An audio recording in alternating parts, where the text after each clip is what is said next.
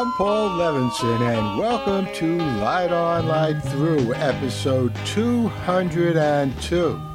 And I'm still getting congratulations from many of you about my 200th episode. I'll play some more of those after this review of Foundation 1.7. And let me start off by telling you two things about this episode of Foundation, which I saw last night riveted to the screen of Apple TV+. I'm going to tell you two things before I warn you about the bombshell spoilers that will follow in this review. Point one.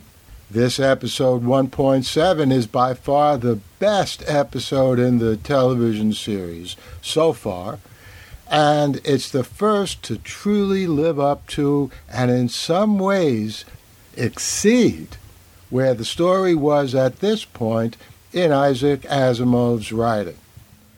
So I now understand why Isaac's daughter Robin is such a strong supporter of this television series. Point two, and yes, the TV narrative differs from the astounding stories that Asimov wrote in the 1940s, and the way he put them together in the original Foundation trilogy in the early 1950s, and the sequels and prequels he wrote and had published back in the 1980s. Now, those written works start in a place not very far from the beginning of the television series, but the TV series proceeds to a place very different from, but still related to, the written stories and novels. And this different TV path is on the deepest level true to its source. So the TV series is, in effect, an alternate history future of what Asimov wrote. And that's why episode 1.7 resonates so well with at least me, having read and loved those original Foundation stories. Now here's the spoiler warning. Everything from now on will give away something very important in episode 1.7. So if you haven't watched it yet, I'd watch it first and then come back to this podcast. So point three. We learned in episode 1.7 why Harry was killed and what he was doing years later on that ship with Gal. Most devotees of the Foundation saga have already guessed why Harry was killed. It was part of his plan, that is, his plan in the television series. In effect, an early expression of the Selden plan. And in episode 1.7, we find out that although Harry's physical body, including his brain, died in that horrendous stabbing, his mind, or psyche, or soul, take your pick or go with all three, was transferred or uploaded or downloaded. Same advice, take your pick or take all three. But Harry's mind, psyche, or soul was transferred to that ship on which Gal discovers Harry. So Harry's mentality lives in a hologram or whatever exactly that was. This likely, no doubt, will be the expression of the hologram we've been awaiting all these episodes. Awaiting to see, because that's one of the high points of Isaac Asimov's novels. Point four. I thought the scene with Brother Dawn was even better than last week's scene with Brother Dawn, which was excellent. And the clone story continues to be both a keen piece of science fiction all on its own and one which fits in well with the alternate Foundation story, that is, the television series. We learn that Dawn is more than a little different from day and dusk. With Dawn's many mutations and differences, he in effect is really their brother, not their clone. this has to have importance in the future of the television series. Point 5. Demerzel had her best night too, I thought. In particular, her conversation with Day, in which she explains why she bowed, apparently a profound violation of her programming. So in a way, Demerzel may be the equivalent of Dawn for some reason, behaving not the way she is supposed to behave.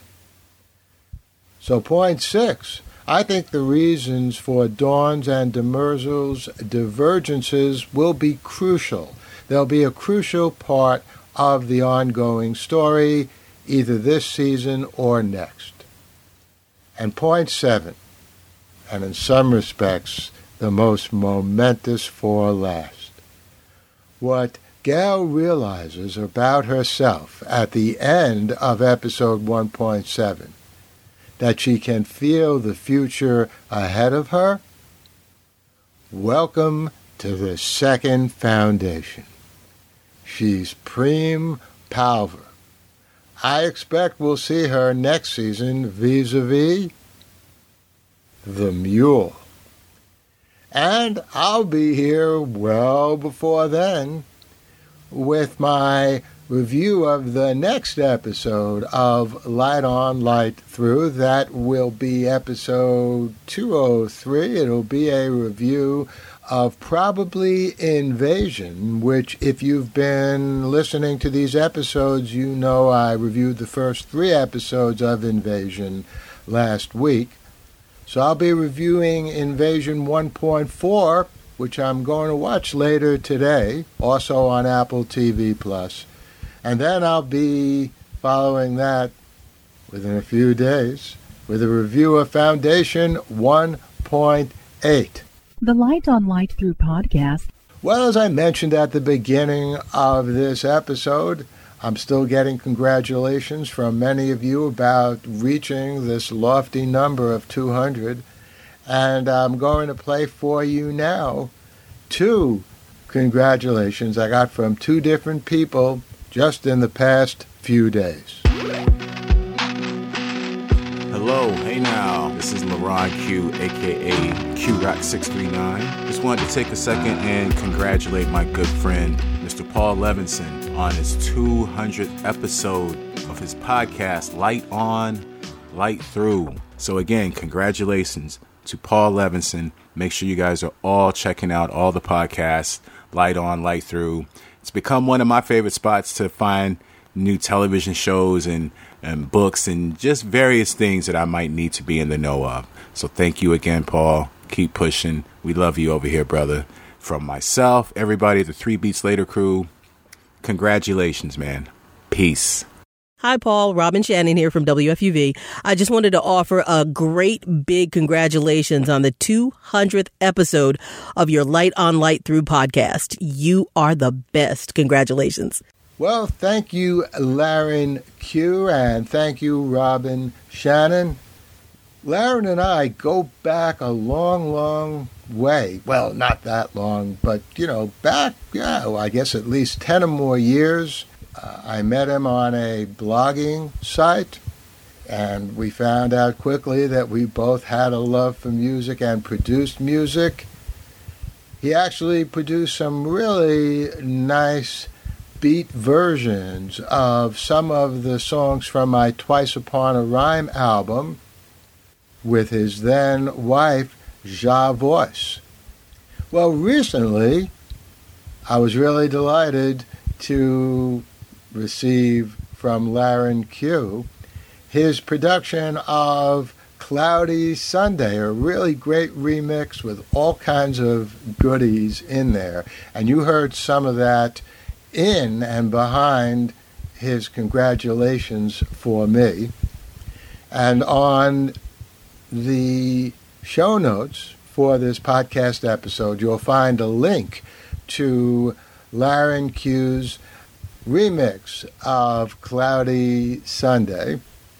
And you can search for it. Just go Cloudy Sunday Remix. You'll find it up on Spotify, on Apple Music, all over most of the known and unknown universe of music. And thank you also to Robin Shannon. She is someone who's been doing some great work on WFUV-FM, Fordham University's radio station. She's interviewed me from time to time, and I always really enjoy being interviewed by her.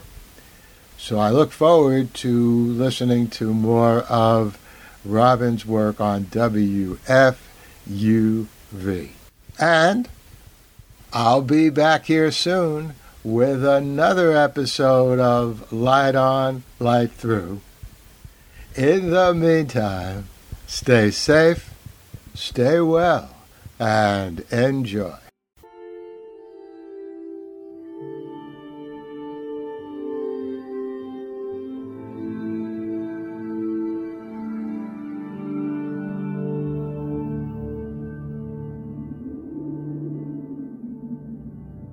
Athens, 2042 AD. She ripped the paper in half, then ripped the halves, then ripped what was left again into bits and pieces of history that could have been. Sierra Waters had read once that, years ago, it was thought that men made love for the thrill, while women made love for the sense of connection it gave them. Curled Up with a Good Book says, Sierra Waters is sexy as hell. You can find out more about The Plot to Save Socrates by Paul Levinson at theplottosavesocrates.com.